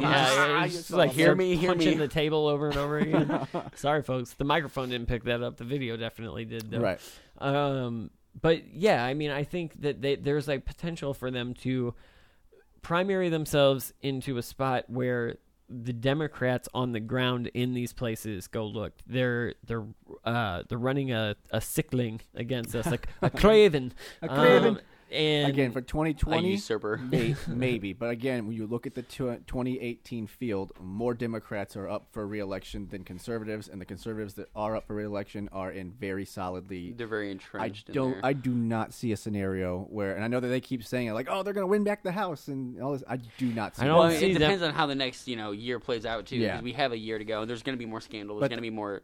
The second part of that question, we were talking about how Trump will Republicans just don't send any dick pics for the next. Don't like any That's porn Anthony Weiner. pictures. That's the Democrats. But Yeah, that's true. I mean, Ted Cruz just had his little faux pas. It's not very much different. Right. We'll get to that. Right. But yeah, to when the it comes second to, point. for Donald Trump, all the polling that I have seen has basically said that, again, The polls are wrong. that people, when you look at Republicans supporting him, his support has gone up. Just over all Republicans. When you look at people who voted for Donald Trump, he's retaining 90% of them. They like it. He campaigned on, I'm a deal maker. That's what he's doing right now. Again, these are good deals that he's doing. We're cool with that. When it comes to, and now you've even seen his numbers rise a little bit with Democrats. So I've seen people phrase that a lot, saying, well, this is going, because they're burning their MAGA hats and all of that stuff, like, this is going to hurt him. I don't see it. But I don't see it at all. what I will say, there seems to be more Democrats in the United States than, because if his polling numbers are 37% approval, and that's most of his base staying on, that means there's 37% of hardcore Republicans. So, like, does that mean there's 60% of Democrats, or 50%, 10%? I don't think that hardcore Republicans voted for him. I think that he brought in a bunch of people that were like myself, that were independent. I think, though, a lot more people held their nose than would tell you that they held their nose and voted for him. Well, there are people that did not like Donald Trump and did not want him to be the face of. They didn't like Hillary Clinton. There is a time. There is a possibility that both could happen. That these seats up in Congress can be changed, and then we could also vote Trump out. If stuff goes really bad, we could see everyone getting and even if ousted. stuff doesn't go really bad, you pointed out last week that we don't know the roster yet. No, so we don't. so there could be honestly, if you're being honest, and I think you will, that you could see yourself in a position where if Cory Booker said all the right things, you could see yourself considering a vote for Cory Booker. Yeah, I probably wouldn't, even though I've said before that Cory Booker's a guy I might. But my point though is you are a Trump supporter, right? But before you were a Trump supporter, you were a Bernie supporter, right? So it's not never say never. It's not a strange thing, right? It's not impossible to think they said that somebody better could come along, and even people who like Donald Trump go, yeah, I like him, but I like this better. Again, if they put up if The Rock turns Democrat and runs against the president, if The Rock runs, I promise you that the sound bites and on this show will be the greatest ever. I just start every fucking episode with that. Yeah, it will be awesome. Again, I think that he's getting things done, and that's what I wanted to see. So I think it's going to be very hard for me to change my vote when I'm seeing everything that I wanted to see happen. I disagree. I don't agree with most of what he's done. Oh, I love it. I love almost everything that he's done. With a few things, he won't shut up about the wall. The wall's dumb. So I think that's dumb. But again, I don't like his LGBT ban. I mean, I don't know. It's just personal level. It's hard to. Again, to me that's one where I personally don't see it. But again, he didn't say this is what I want to do. He said this is what people that are in positions of power in the military said we should do, and I'm going to trust them. But I mean, they really did. Didn't they come out and say that generals were coming out and contradicting him right after that? To me, the way that you spin it has a little bit of sugar sprinkled on it, because the way that it felt at the time when he did the ban was he pulled a sentence out of something that could have been said at any point in time.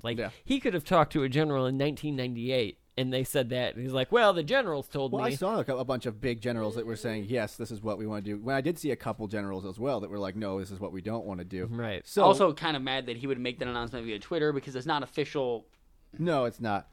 But we have to treat it because it's the word of our president. Yeah. It's important to us. But it doesn't seem to be important to vet his own thoughts sometimes. No. Which is infuriating. Yeah, the Twitter thing doesn't bother me. I think you're going to keep seeing deals I think him and Chuck Schumer are going to. He and Chuck Schumer were friends before this administration started. Did you see that hot mic moment when he said Trump likes me? That was the only time that a hot mic. The only time that a hot mic hasn't really caught something that was scandalous though. He was basically just hey, yeah, this is what I told him, which everything that he told him didn't seem schemy and seemed like he was like, hey, sometimes you got to step to the left and sometimes you got to step to the right. If you step only one way, you've boxed yourself in. That's true. That's a good conversation. Yeah. I'm glad that they had that. Right. So also, I thought he could have been saying it more of we're swaying him, he likes me, I'm in.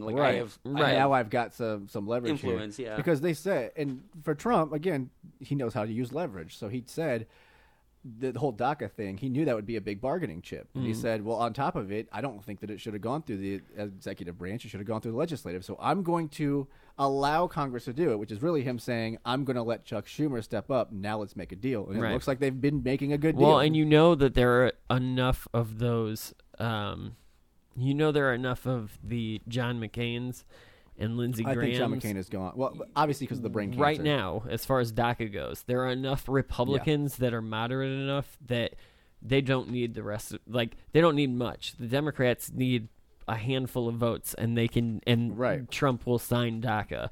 So, and I think they have those handful of votes I think they do, because too. they definitely They're have just some waiting moderate to- conservatives Yeah. that they can work with. They just have to iron out the details of Right. what is the security. But at least the conservative media had pushed it as like this was a bargaining chip so that he could get funding for the wall.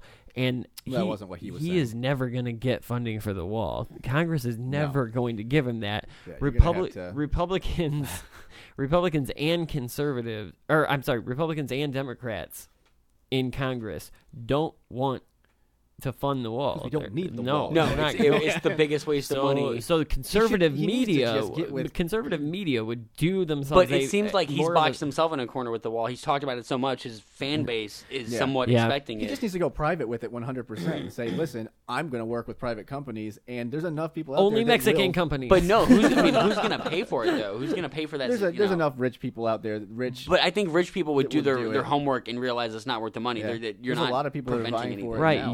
They're No, trying to get it- you're not trying to really get it going to built. prevent anything, and you're going to build something that stands there and has no Yeah. benefit other than No, and I think spending the if- money on it one time. If someone wants to spend money at the border, they would rather equip, citizen brigades with their own when rifles. rich Right. people and companies invest money, they want to make money. There's a return. Right. Building a big ass piece of board. Well, it's not even on building it. the- You have to maintain it for years after. That's an investment. You Right. know? If someone Yeah. punches a And hole it- through it, puts a ladder over it, you got to fix that. It's a consistent investment too. And that, it's a big wall. that garners no money. Let's remember that the wall is law. Like, we are on law right now. We are supposed to have a wall. It was voted in. It was supposed to be a double-fenced wall. That's on the books. Yeah. No one ever did it. No, because No it one doesn't ever- make sense financially No, to do it. it doesn't. It's But again- Especially when the numbers of people crossing the border have plummeted since Right. Trump took Like- office. It's a problem that solved itself. It already wasn't a problem. Yeah, well, it really wasn't. Right, it Most of wasn't the a people coming problem. up aren't from Mexico anyway. Right. They're from further south and they're Well, that's why fleeing even for asylum. even Trump has said, like, that we're doing it for human trafficking and drug trafficking. We're not doing it for illegal immigration. Which is also bullshit. We're doing it for votes. That, Well, I mean, that's if what we're we're being- doing it but for. that's where Real. he's. That's he also switched why it we're over. not going to do it, because Yeah. he knows that he can just keep feeding those people that line of bullshit, Yeah. and they'll keep hoping that it's right around the corner, and they'll keep voting. Right. And What's funny is that we could get the wall and it wouldn't stop any of the problems that they're concerned about. It's Not not at going to all. stop immigration. It's No. not going to stop No. violence. Well, I No. think that because what I've heard people him say, have been breaking barriers for thousands of Yeah. years. right. Like, Well, he's trying to get more people to man the walls too, so they can't break it. Because people just seem to think that like you can just take a rope and climb over it. No, there's people to if stop you. only he could But, call I mean, Walter that's a Frey. massive amount of territory that you'd have Yeah. to staff. That's a lot of jobs, You know a who lot he of needs? payment. Just He- like in Game of Thrones, the wall only doesn't work when there's no one to man it. He needs Walter Frey on his team. Oh, And man, Game of Thrones just everything in life. It's everything, man. No, but I think this is my prediction here, and if anyone knows, I'm great at predictions, so this is just going to go exactly the way that I planned it until to be. until it all Nostrum comes falling down. Hasn't happened yet. I We'll see used with the to Russia I thing. used to be great at. You've been great at predictions for like 6 months. Oh, it's So, been like a year and a half. like On record, 6 months. Right. Yeah. But I think that this is what we're going to see. I think that DACA's going to happen, but it's going to come with everything that he talked about with legal immigration, that they're going to need to sign off on that, which I don't know why Democrats wouldn't, because that's how Canada does it, and they seem to love Canada. Mm-hmm. I think you're going to get that, and you're going to get, I just had it. Not the wall funding. The wall funding is going to be gone. Tax reform. You're going to have to couple it with tax reform. He's going to get what he wants with tax reform. it's going to be Democrats that get what they want on tax reform too, though. Democrats want to do it too. Yeah. Like both of them can agree. This is what we want to see happen. It was just so toxic before. So now But you he says- remember back to the campaign trail where Donald Trump said these companies, these hedge fund managers, he specifically called out, you're going to have to pay more. You He's just even said are. now with the Yeah. negotiations, he's like, the rich are probably going to have to pay more. The Democrats are going to get more out of tax reform than Republicans are. I don't think so. I think both are going to get exactly what they want. I don't know, man. I think Donald Trump is at a point where he's done with Republicans for a minute. So because I think he's going to give them a chance on one bill and see what they can do with it, and then make a decision. I think he has a point to prove, and I actually don't think it's a bad thing that he has a point to prove, because for as much as I dislike him for individual bravo things, for offering the olive branch, being the bigger person. I did not expect that from Trump. No, not at all. I did, because I knew going in with the campaign where he was like, "Yeah, I'm a deal maker. That's what I do. I'm going to make deals." And if he forces them to work, no matter whether you like him or don't like him, you can still hold that opinion. It's a good thing if he forces Congress to work. Congress hasn't been working for a decade. Well, just now we're hearing them talk about, well, maybe if they change the rules a little bit, maybe we could stay in the Paris Climate Accords. We'll talk about it.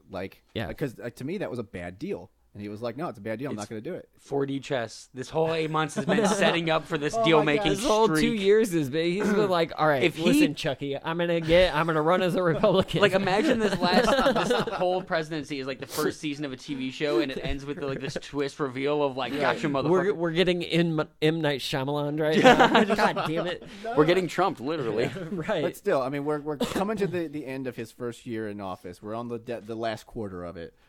This is best case scenario, in my opinion. We're actually talking about Congress working together. We're actually talking about getting good deals done with both sides.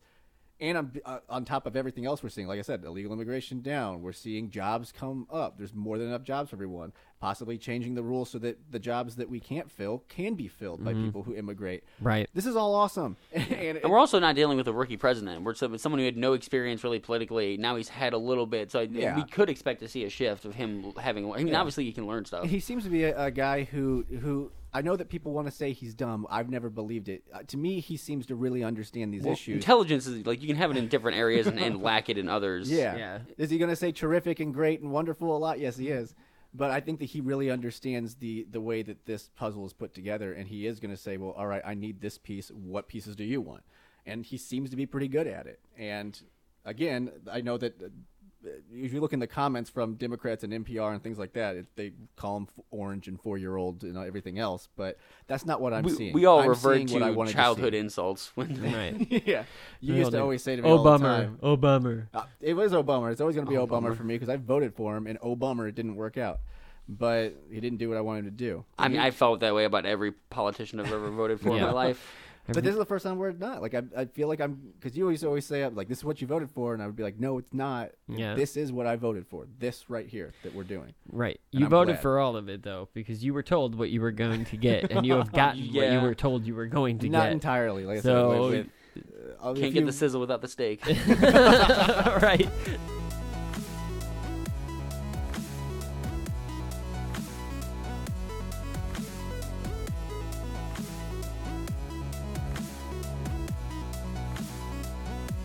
I went from, I think, 26 points ahead to 13 points ahead. And I needed about 18 points in order to be sure I could win Pennsylvania.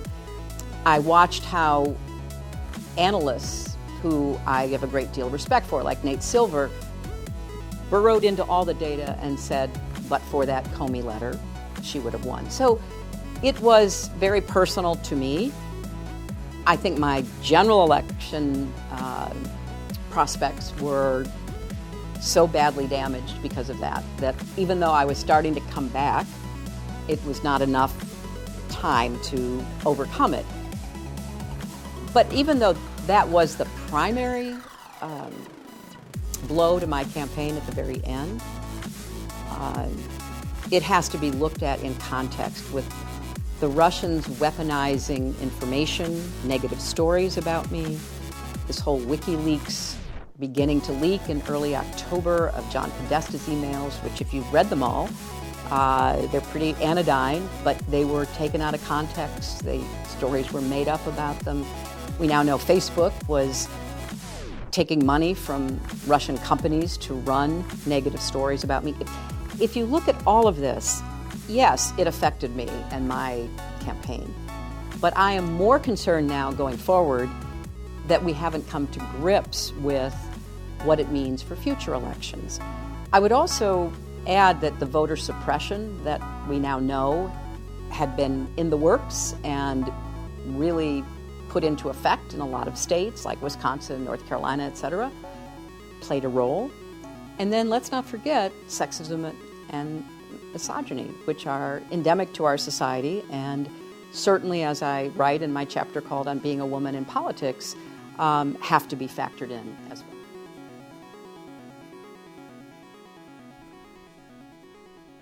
What happened? Oh, I guess we're about to get into it. So we'll go ahead into the rest of the week now. Obviously, Hillary Clinton's on a book tour now. Yay! That's what's happened. Because when you think to yourself, what do I not get enough of in my political day? Hillary Clinton. Which, I mean, it is standard procedure somewhat. For if you lose an election, you write a book. Yeah. Romney wrote one. Yeah, it's just McCain not wrote one, I standard believe. procedure to be so goddamn pouty about it. So, Oh, but it's so It's good. still a historic election, though. I mean, so she's got a book that's come out, and like we'll say too, real quick, while I've got my mic messing up on me, we'll say too that we're gonna probably grab. We're not probably going to. We're gonna get that book. We're gonna. I've got it in my hand. Yeah. We're gonna copy now. We'll do a full segment on the book once we've both read it. So what we'll do though she's been on a book tour. She's been doing signings. She's been doing a ton of interviews for the last week. And, oh, my God, it's been 10 months, and I forgot how much I don't want to hear Hillary Clinton. I think most Democrats are thinking the same thing. They're probably just like, dude, go away. Please stop. There have been a number of headlines in very liberal publications about, like, why I just want her to, like, please retire. Right. Yeah. It's... Here's my problem, Hillary. You bark like a dog. It's weird. I think no one knows why. I think that there are actually some valid points. Like there are some excuses that she gives. You've seen her in interviews with Anderson Cooper this week. You've seen her on CBS and NBC and all of the networks. CNN also. I believe. Yeah, she was. Yeah. So and she's been, if you've been watching at least the clips the highlights that they've been showing all week, you know that she's given a lot of excuses. Russia was the reason for her loss. Women, Bernie Sanders, Comey, the FBI in general. And my problem is and myself. That's half-heartedly myself. That's the problem that I have is that like I do think that she has some points. I do think that you can look at James Comey and be like, had that not happened, this very well could have gone. I mean, we can play what ifs all day though with an election that close. But you know? But my problem is if you're gonna point out these types of things, that this is the reason that I didn't win the election, you should also have a little bit, you should be humble enough to say, I also didn't run a good campaign. I also am partly to blame for the outcome of the election. And granted, none of us have read it yet, but I do get the feeling she attempts that, or at least comes close to it, and then kind of like pulls on it. Yeah. Right. So and again, we haven't read the book yet, but as far as the interviews go, pretty much. I'm not going to elaborate on what I did wrong, but I'm right. But everybody else screwed all me, of this shit. and again, I do think that there are points there. James Comey, I think, played a big part in that. The timing alone played a big part, right? Which I mean, we should have a ban on any kind of. Electioneering a week. France does that. Was it 1 week, 2 weeks before the election? You can't. No more ads. No more. Yeah. Yeah. Right. We almost need that too because there's so many gotcha moments right at the end of everyone holding back the big blow. Hold up. What are you doing? There's so much happening. Hit stop. That's what happened. All right, and we're back. We had some technical difficulties there. A little bit. Yeah, that was interesting. Yeah, that's what happens when you pull up an old track and you put and you start recording on it. You're like, why am I saying two things at the same time? But the audience doesn't hear any of it, so we just sound crazy. Right. Anyway, so I'll try to jump back where we were talking about France and shutting down all of media. I don't want to see that. That's definitely Pete. No, it didn't. Oh, it didn't? No. Oh, shit. There's so much shit happening in the studio right now. But in America, I don't want to see any of our media get shut down. Even though the media was probably 90% negative towards Trump, and they were irritating, at least they were transparent. I could see what they were trying to accomplish and just ignore it. Right. But it is a dangerous precedent to set. Yeah. But I think I don't know. I think it puts a bad taste in all of our mouths when you've got a candidate who, I'm not saying that. Look, and I will tell you right now, I would rather her be president than Donald Trump. I can say that unequivocally. After 8 months of Trump, I would agree. I didn't believe that enough to cast a vote for her, but I would prefer Which isn't her. true. Everyone knows you voted for him. No, I didn't, and everybody knows that. So, but it puts a bad taste in my mouth. Even though I believe that like there were things that kind of screwed her, I also didn't vote for her because she was a bad candidate. And so to see somebody that now lost and is just coming out and saying, well, this is how everybody did me wrong, that I don't like that. We haven't read the full book yet. So everything I've seen so far is her not going into why she messed up. It's just all of the other puzzle pieces. Right.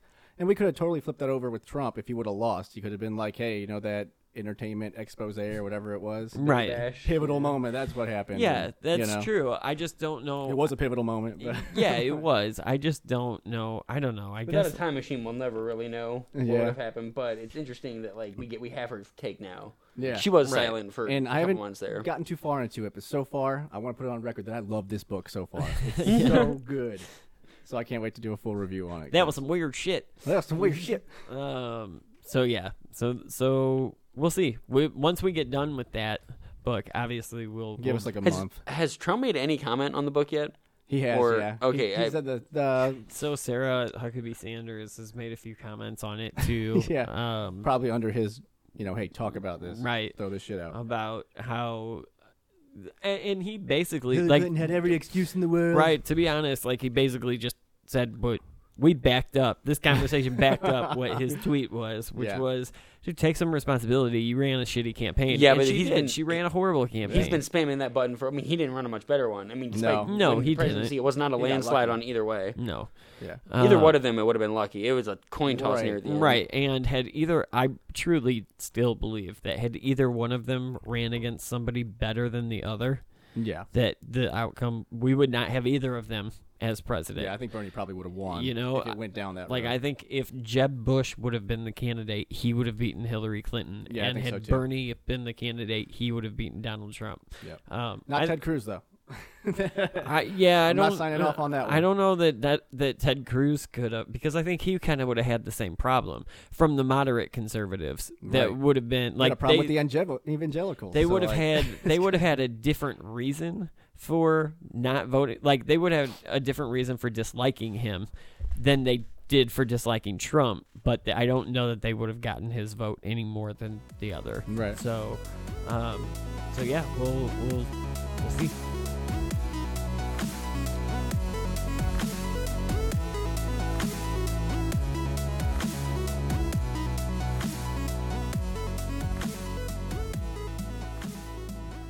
All right, so now we're going to finish up the show with something I promised you at the beginning of the show. Find out how Brandon's a heathen. So this is you fucking heathen. I think after 28 episodes we know. yeah, it's become perfectly clear, Brandon. So interesting story this week that Frank knows about because Frank was there, but Mitch has only heard I'm eager for it. bits and pieces of it. So we'll just go into this. Obviously, Mitch and I play music. We've talked about it on the show several times. And in this moment, good music. We play good music. In this moment of shameless plugs, you can check us out at Good Morning Band on Facebook. Keep your ears open. Yeah, and you can check out Good Morning on Tweet SoundCloud that at some point, Yeah. Probably should. But so anyway, Mitch and I have been playing music for a while, for about 6 or 7 years together, and it's gone through many variations. When I expansions and retractions, right. So for all intensive purposes, the people that so we used to have a band. It used to be a big thing, and it actually kind of went through several stages where it was a 5-piece band, and then it was a 4-piece band with different people and all this stuff. And then over the last few years, we're both dads. We've kind of slowed down on playing live and doing whatever, but we still get together and we record the music and whatnot.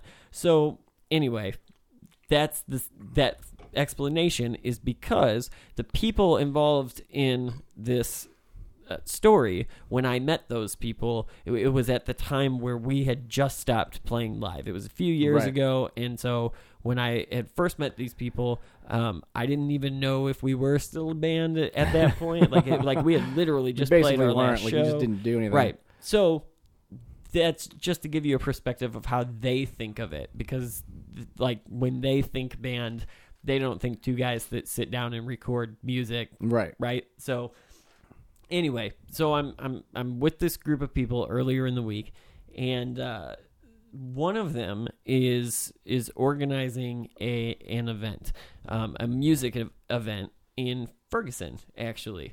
And his point, this is the second time that he has done it, and his point, or the way that it is advertised as a Christian music festival, but religious gathering. It's called, it was something that, like, and I don't know what it was called, and I wouldn't say it anyway because I don't want to. Don't throw shade, bro. Right, I don't want to throw shade. So, I know that like peace and love and God are all in the flyer, and it's all about bringing the community together and all this stuff, right? So, he was talking to some other people that we were mutually hanging out with, and he was talking about the fact that he was having trouble getting artists for it. Last year it was a hip hop. He's a Christian rapper, gospel rapper. I don't know which term he prefers, but so last year he billed it as a hip hop Christian thing, and got like a small showing, a decent showing for somebody who's organizing something on their own, self-promoting, right? Yeah. And so I respect that, and so this year he's not billing it that way. This year he's billing it as a like community Christian festival, right? So they're having a conversation about how he doesn't have enough artists to play this show. So you and I play music, right? Like I was like, okay, well, I'm here listening to this. I could maybe help you out, like.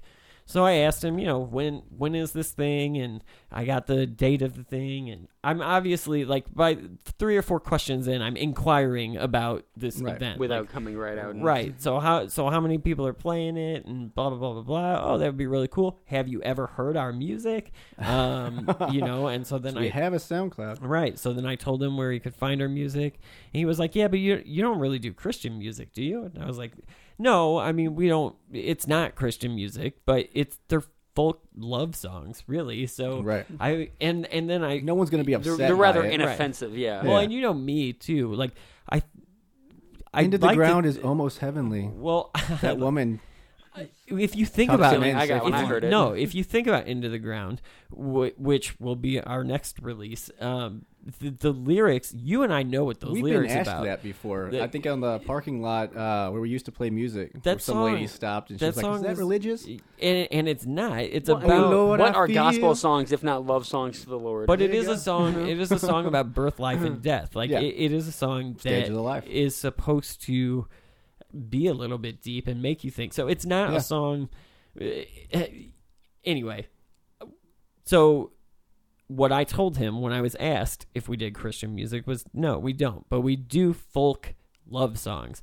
And I like half jokingly was like, we could change girl to Jesus, and like, but I went into like my whole, because you know how, like for me, like I think all of us here are pretty, would consider ourselves artistic in a sense to a degree. Musical more than artistic for me, but yeah. So right, so I think about when I'm writing a song, I think about the kind of the way that I want this to come off, and the way that, and I also think that when I'm listening to a song that's not my own, it can mean whatever it means to me. That's not necessarily, because I've been in the writer's chair as well, and people have come up to me and said, hey, this song sounds religious. Hey, this song sounds like it's about this. And I'm like, no, you have it all wrong. That was about a pizza party that we had, and I just wrote it in a way that I wanted to write it.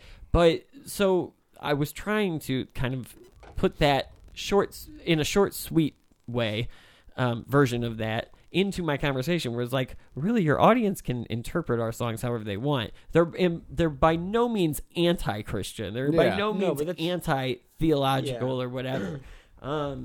So then another friend chimed in and was like, and just came out and said it and was like, have you asked Brandon about his band? And then he stared very subtly backing away, and you can attest. It was like, in a way, they didn't want to offend you, but also was very adamant that you were not going to play this. Right. He said to mutual friend that to friend number 2 that look, I just want to make sure that I know. It's hard to vet all of. He specifically used that term. It's hard to vet all of the artists, and I want to make sure that we're all on the same page. That was the first way he put it. The second way, pretty good way to put it. I'm not gonna lie. The second way that he put it was, I just want to make sure that everybody knows the Lord. A lot of people try to make money off the Lord, and their heart's not in the right place, and that's also a fair point. Yeah. However, it's weird to say to a guy you've known for over a year, I would say. Right. like, wow, you don't think very much of my character. Right. Really. Well, and the fact too, and here's why this would come up to him, because he and I have had conversations about religion, about theology and whatever, and I'm not shy about the fact that I'm agnostic. I'm by no means atheist. My thought, and the way that I would put it if I was asked by anybody, is like, dude, I'm not 2,000 years old. I don't know. I'll find out when I die, sure, but I'm not gonna. Now I know Scientology is a lie. Right. Not old enough. But, get off the table. Right. But I'm not But I don't know, and I'm satisfied with not knowing. I'm not going to live my life any differently than if I did know. I'm going to be as good a person as I can be, and do, I'm not going to get the whole spiel, right? But that shouldn't. So that shouldn't be. I've been to church. I've been to church recently. The friend who proposed the idea of you playing has been to church with you and pointed that out. He's not closed-minded about it, by any means. So what was funny about it was I didn't catch the subtlety until 12 hours after the conversation. So I went home and I was telling Stacy, so we were all together today, the guys were all together today, and we were talking about this, and this is how the conversation went. And as I was relaying it to her, I was like, oh shit, he was talking about me. He was saying that I would, he was not religious enough, man, assuming that maybe I would try to exploit Jesus. And well, I mean, we're not a Christian band, and I would make money off it. I'd be pay me. No, and I said that too when it was brought up that I've never played for money. The only reason I'm inquiring is because you're doing a bring the community together thing, and you don't have enough artists. Right. Yeah. So my interest is, if you need to fill a spot, maybe we can fill a spot. It's not you would have gone into that knowing that probably wasn't going to be a crowd of folk lovers, Yeah. No, and it wasn't going to be a crowd where I felt like maybe they could gain something from where I think about music. All music is that if I go play Into the Ground for you, knowing it's about birth, life, and death, and you think that it's about St. Peter's walk to the fish market, that's okay with me. That's what you took from it. Right. So it was religious to you. I don't care what it means to you. They're not going to ask us. We're going to get off stage and walk away. Right. So just the idea, though, that and again, the point for me bringing it up is because it was a funny anecdote that it took 12 hours for me to be like, that son of a bitch told me, and then I saw you the next day, and I was like, do you realize that he was saying? You were like, yeah. I absolutely realized that. I thought you were just being super nice about it. No, I was being super dumb. I had no idea that's what I was. Brandon wanted to believe the best in everybody, man. Right. But here's my point for bringing the whole thing up. In this instance, I'm not trying to put myself on a pedestal or anything. I just think that is why when religious people, and there are a lot of them, and the extreme ones are what I'm talking about here. You can be spiritual, you can be whatever. This guy's religion is pretty dominating factor in his life. Yeah, it's everything. And my thing is, wear what you dig, right? I'm not gonna tell you how to dress. I'm not gonna tell you how to think, whatever. But the idea from where I was coming from was, dude, you're doing a community event. I don't mind bringing the Ferguson community together if that's what the goal is. I'm not religious, but I'm open-minded, and especially with everything that was going on, because this was right before we were talking before about the verdict, So to bring the community together, especially in Ferguson, right when this is about to happen, that seems like a great idea. So to me though, you see a lot of like these extreme religious people that are like, the problem with the world, the problem with the country, the problem with insert term here is that people have fallen away from God. Well, a lot of times in this instance, I feel like, well, you almost kind of pushed me from God, didn't you? Like you had an opportunity that if I was as open-minded as I actually am, maybe you could have drawn me in. I don't know that you could have. Probably not. Like, I will be honest least, with you. You would have met a lot more of the community of Christians. If he's paying, I'll play some Christian songs. That's fine with me. I'd be like, all right. Now you're making money off Jesus. But yeah, so it just, to me, like, if religious people need an example of how a situation could have been handled a little bit better. And again, he wasn't rude. He wasn't mean. He wasn't like, no, you fucking heathen. Yeah, right. He didn't. But I think it's interesting because if the other Christian person we were talking to, the second person would have been running it, he would have offered it to you. Yeah. As more just like, because I think, well, it also probably knows you longer. And right. knows that you're not, as much as you're agnostic, you're not very, not anti-religion. No, not at all. And in fact, I'm anti-religion. Very much so. I get irked by people who go on these, like, religious berating tangents because I'm sure I've pissed you off a time or two, but just I tend to fall into those. No, not so much. There are some people who are really just like shoot it down. I don't like the people who, when you're, because there are groups of people, right? There are different groups of people. So we all may be on the same page, but somebody could walk into the room and be a very religious person. Right. I was going, you don't know. Right. I don't know. That's why I don't say anything. There's agnostic, the type of whatever. There's the type of person that would meet that religious guy entering the room and be like, "Oh, really? You believe in an invisible guy in the sky? Really? Really?" And just be very condescending. I don't like that. That bothers me a lot. That's been my dominant experiences. That's usually what happens. I see people attacking other people for their religion. I'm just like, now if I see someone using religion to try to suppress homosexuality or absolutely, like every religion does. I will get in attack mode. Oh yeah, absolutely. The vast majority of people use religion as a self-comfort. Everything has flaws, right? So like, religion can have a great purpose, but it can be misused. You see that when Joel Osteen has an opportunity to that was just money there, right? To open his doors and be a man of God. He was not asked, guys. No one asked him. Nobody asked him. Okay, nobody asked him. He had to be asked to do the right thing, like we all were. Conservatives that comment on this are going to be like, well, it came out that, like, he had a little bit of rain in his garage. Like, shut up. Like, that is the exact excuse. Have you seen a picture of his house, like how big it is? Oh my God, it's gigantic. It looks like a compound, right? Yeah. Well, and that's a but whole. The Lord wanted him to have it. He got called out pretty hard. That's a whole other issue. Is like those what do you call them? Mega churches? Yep. Pat Robertson and bullshit. Haiti was earthquaked because they like gays or something. I don't know. Ann Coulter. You mean what do we determine her name was? The evil slender bitch. woman. The slender woman. Yeah, so I don't know. To me, that was an interesting thing that happened during my week. And as soon as it happened, I was like, well, I'm going to talk about this because I think this is a good example of where a situation could have been, we could have had a different discussion and come to a different conclusion. I don't give a shit if I play your religious concert or not. Right. It's not something that I would seek out for me to play because it's not but my you crowd. Can hire us and your crowd will have a good time. And right, it'll be fine. And my thought wasn't even hire us. My thought is my thought. Well, I hadn't talked to you, so we had already determined I was too much of a heathen by the time that would have gotten brought up. But I just thought it was interesting because it really, to me, it was like it was kind of an ironic conversation to have with this person, and even more ironic that I didn't catch it until the end of the freaking night and couldn't say anything about it until 24 hours That was later. the Shyamalan twist of the week. Yeah, like, wait a minute, son of a gun. Was I just insulted? Right, I was 12 hours ago. So anyway, I think that's probably a good place to wrap it up for the week. Remember to follow us on Twitter and Facebook at TDAP 2017.